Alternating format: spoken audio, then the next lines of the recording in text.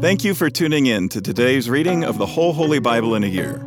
I'm Mike Householder, pastor at Lutheran Church of Hope in West Des Moines, Iowa, and I want to encourage you to continue to dive into these daily readings from God's inspired and living Word. It's a healthy spiritual habit that will strengthen your faith and bless your soul. Let's start with today's reading from the New Testament, read to you by a member of our church from the New Living Translation.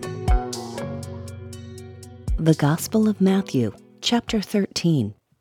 Later that same day, Jesus left the house and sat beside the lake. A large crowd soon gathered around him, so he got into a boat. Then he sat there and taught as the people stood on the shore. He told many stories in the form of parables, such as this one. Listen, a farmer went out to plant some seeds. As he scattered them across his field, some seeds fell on a footpath, and the birds came and ate them. Other seeds fell on shallow soil and underlying rock. The seeds sprouted quickly because the soil was shallow, but the plant soon wilted under the hot sun, and since they didn't have deep roots, they died. Other seeds fell among thorns that grew up and choked out the tender plants.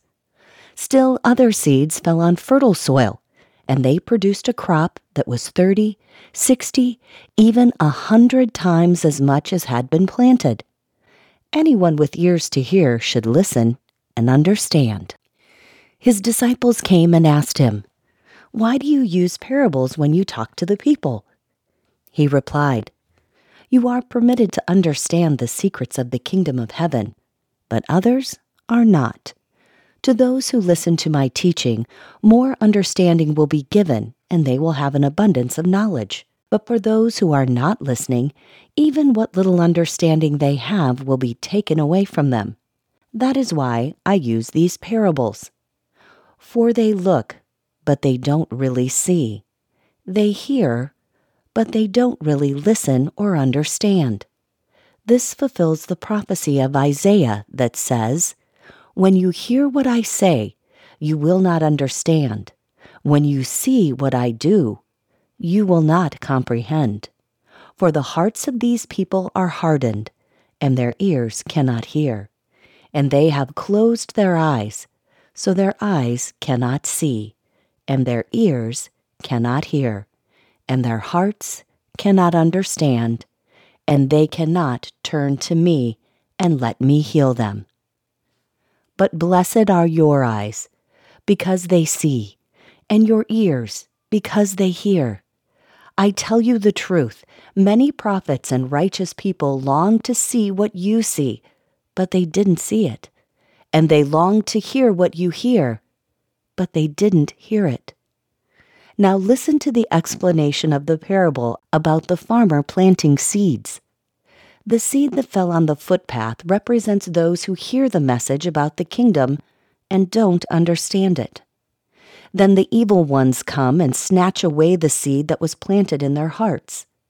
The seed on the rocky soil represents those who hear the message and immediately receive it with joy. But since they don't have deep roots, they don't last long. They fall away as soon as they have problems or are persecuted for believing in God's word. The seed that fell among the thorns represents those who hear God's word, but all too quickly the message is crowded out by the worries of this life and the lure of wealth, so no fruit is produced. The seed that fell on good soil represents those who truly hear and understand God's word and produce a harvest of 30, 60, or even 100 times as much as had been planted. Here is another story Jesus told. The kingdom of heaven is like a farmer who planted good seed in his field. But that night, as the worker slept, his enemy came and planted weeds among the wheat, then slipped away. When the crop began to grow and produce grain, the weeds also grew. The farmer's workers went to him and said, "Sir, the field where you planted that good seed is full of weeds. Where did they come from?" "An enemy has done this," the farmer exclaimed. "Should we pull out the weeds?" they asked. "No," he replied. "You'll uproot the wheat if you do. Let both grow together until the harvest. Then I will tell the harvester to sort out the weeds, tie them into bundles, and burn them, and put the wheat in the barn." Here is another illustration Jesus used. The kingdom of heaven is like a mustard seed planted in a field. It is the smallest of all seeds, but it becomes the largest of garden plants. It grows into a tree, and birds come and make nests in its branches. Jesus also used this illustration. The kingdom of heaven is like the yeast a woman used in making bread. Even though she put only a little yeast in 3 measures of flour, it permeated every part of the dough. Jesus always used stories and illustrations like these when speaking to the crowds. In fact, he never spoke to them without using such parables. This fulfilled what God had spoken through the prophet. "I will speak to you in parables. I will explain things hidden since the creation of the world." Then, leaving the crowds outside, Jesus went into the house. His disciples said, "Please explain to us the story of the weeds in the field." Jesus replied, "The Son of Man is the farmer who plants the good seed. The field is the world, and the good seed represents the people of the kingdom. The weeds are the people who belong to the evil one. The enemy who planted the weeds among the wheat is the devil. The harvest is the end of the world, and the harvesters are the angels. Just as the weeds are sorted out and burned in the fire, so it will be at the end of the world. The Son of Man will send his angels, and they will remove from his kingdom everything that causes sin and all who do evil. And the angels will throw them into the fiery furnace, where there will be weeping and gnashing of teeth. Then the righteous will shine like the sun in their Father's kingdom. Anyone with ears to hear should listen and understand." The kingdom of heaven is like a treasure that a man discovered hidden in a field. In his excitement, he hid it again and sold everything he owned to get enough money to buy the field.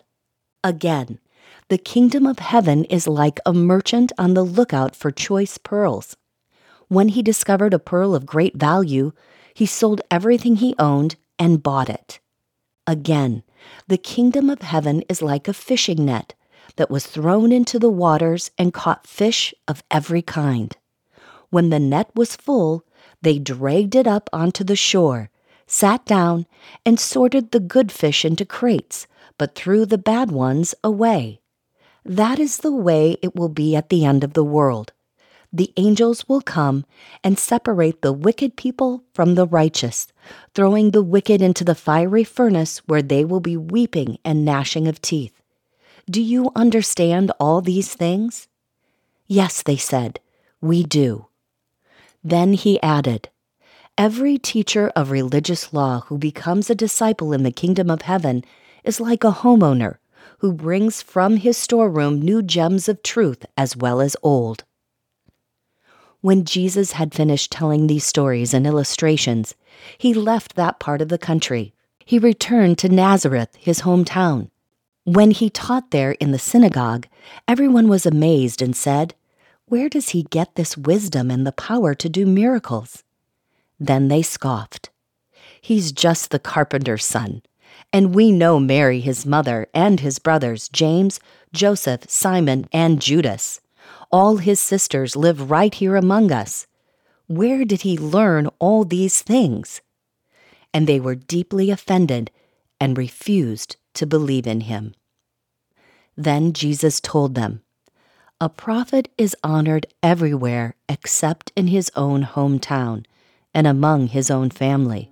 And so he did only a few miracles there because of their unbelief. That was our New Testament reading for today. To learn more and better understand these daily Bible readings, join us for Worship at Hope on weekends, where we'll preach on the assigned readings from the previous week, and tune into my weekly podcast, Pastor Mike Drop Live, for a more in-depth discussion of the passages from Scripture that we're reading. Our goal isn't just that you know what the Bible says, but that you'll learn to live it out in daily life. With that in mind, let's continue now with today's Old Testament reading. But the famine continued to ravage the land of Canaan. When the grain they had brought from Egypt was almost gone, Jacob said to his sons, "Go back and buy us a little more food." But Judah said, "The man was serious when he warned us. You won't see my face again unless your brother is with you. If you send Benjamin with us, we will go down and buy more food. But if you don't let Benjamin go, we won't go either. Remember, the man said, 'You won't see my face again unless your brother is with you.'" "Why were you so cruel to me?" Jacob moaned. "Why did you tell them you had another brother?" "The man kept asking us questions about our family," they replied. "He asked, 'Is your father still alive? Do you have another brother?' So we answered his questions. How could we know he would say, 'Bring your brother down here'?" Judah said to his father, "Send the boy with me, and we will be on our way. Otherwise we will all die of starvation, and not only we, but you and our little ones. I personally guarantee his safety. You may hold me responsible if I don't bring him back to you. Then let me bear the blame forever. If we hadn't wasted all this time, we could have gone and returned twice by now." So their father Jacob finally said to them, "If it can't be avoided, then at least do this. Pack your bags with the best products of this land. Take them down to the man as gifts: balm, honey, gum, aromatic resin, pistachio nuts, and almonds. Also take double the money that was put in your sacks, as it was probably someone's mistake. Then take your brother and go back to the man. May God Almighty give you mercy as you go before the man, so that he will release Simeon and let Benjamin return. But if I must lose my children, so be it." So the men packed Jacob's gifts and doubled the money and headed off with Benjamin. They finally arrived in Egypt and presented themselves to Joseph. When Joseph saw Benjamin with them, he said to the manager of his household, "These men will eat with me this noon. Take them inside the palace. Then go slaughter an animal and prepare a big feast." So the man did as Joseph told him and took them into Joseph's palace. The brothers were terrified when they saw that they were being taken into Joseph's house. "It's because of the money someone put in our sacks last time we were here," they said. "He plans to pretend that we stole it. Then he will seize us, make us slaves, and take our donkeys." The brothers approached the manager of Joseph's household and spoke to him at the entrance of the palace. "Sir," they said, "we came to Egypt once before to buy food. But as we were returning home, we stopped for the night and opened our sacks. Then we discovered that each man's money, the exact amount paid, was in the top of his sack. Here it is. We have brought it back with us. We also have additional money to buy more food. We have no idea who put our money in our sacks." "Relax, don't be afraid," the household manager told them.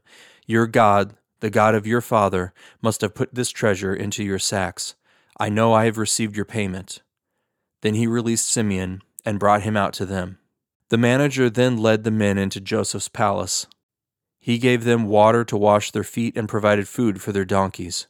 They were told they would be eating there, so they prepared their gifts for Joseph's arrival at noon. When Joseph came home, they gave him the gifts they had brought him, then bowed low to the ground before him.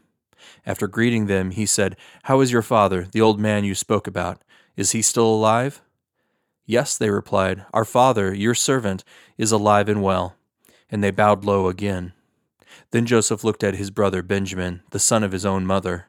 "Is this your youngest brother, the one you told me about?" Joseph asked. "May God be gracious to you, my son." Then Joseph hurried from the room because he was overcome with emotion for his brother. He went into his private room, where he broke down and wept. After washing his face, he came back out, keeping himself under control. Then he ordered, "Bring out the food."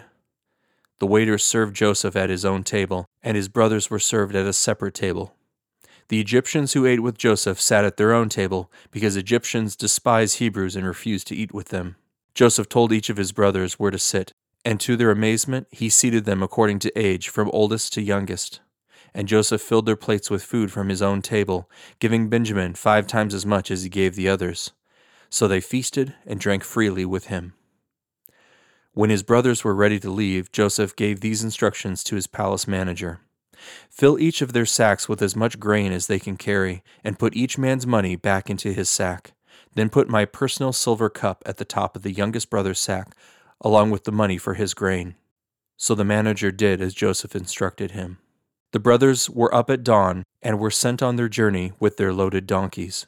But when they had gone only a short distance and were barely out of the city, Joseph said to his palace manager, "Chase after them and stop them. When you catch up with them, ask them, 'Why have you repaid my kindness with such evil?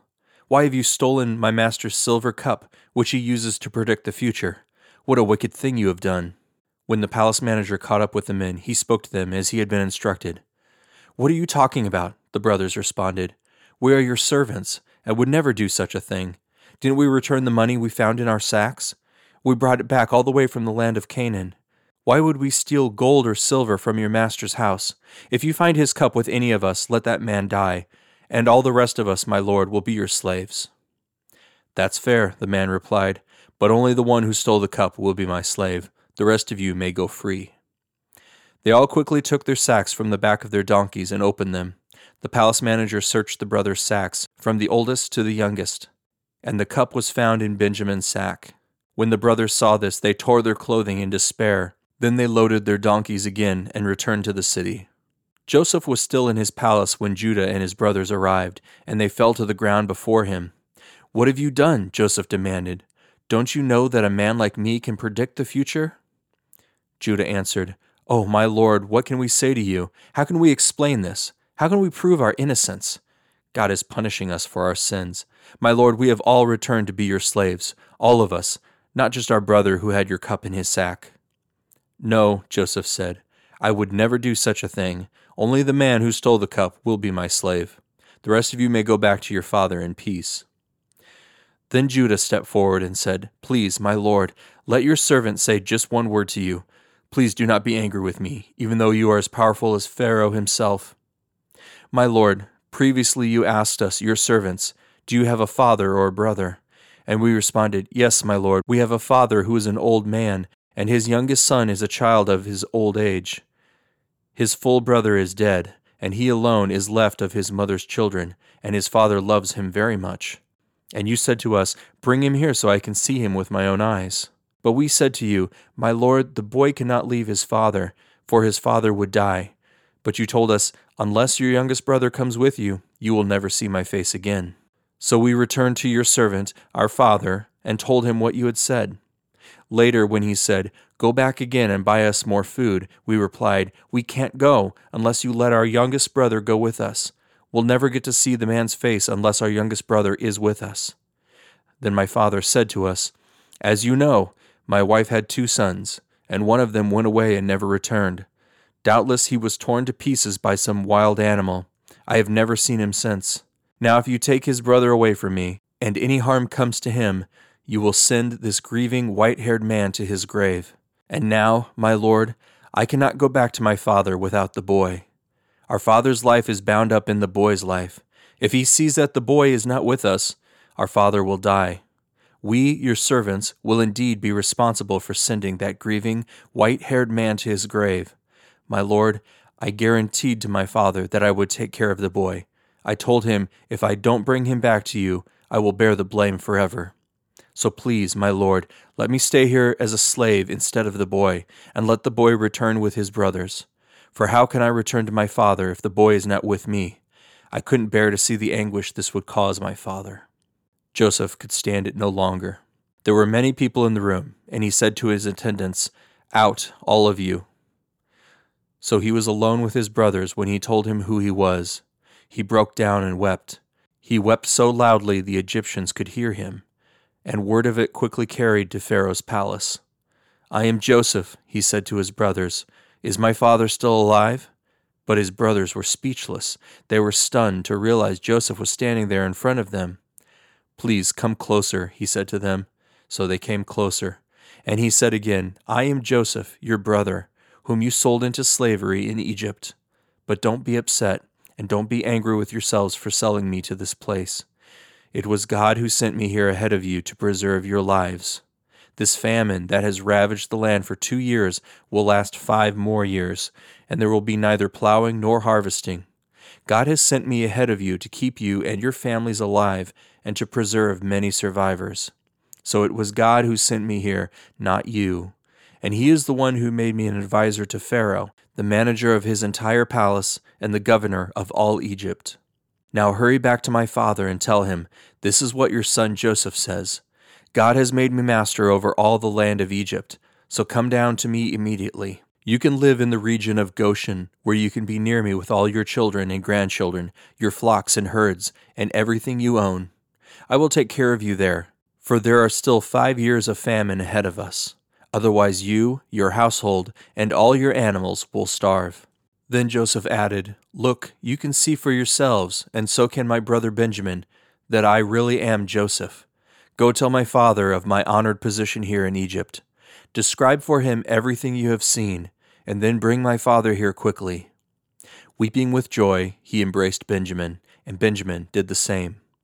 Then Joseph kissed each of his brothers and wept over them, and after that they began talking freely with him. The news soon reached Pharaoh's palace. "Joseph's brothers have arrived."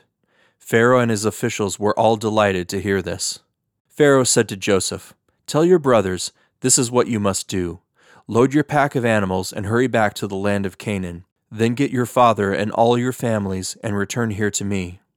I will give you the very best land in Egypt, and you will eat from the best that the land produces." Then Pharaoh said to Joseph, "Tell your brothers, take wagons from the land of Egypt to carry your little children and your wives, and bring your father here. Don't worry about your personal belongings, for the best of all the land of Egypt is yours." So the sons of Jacob did as they were told.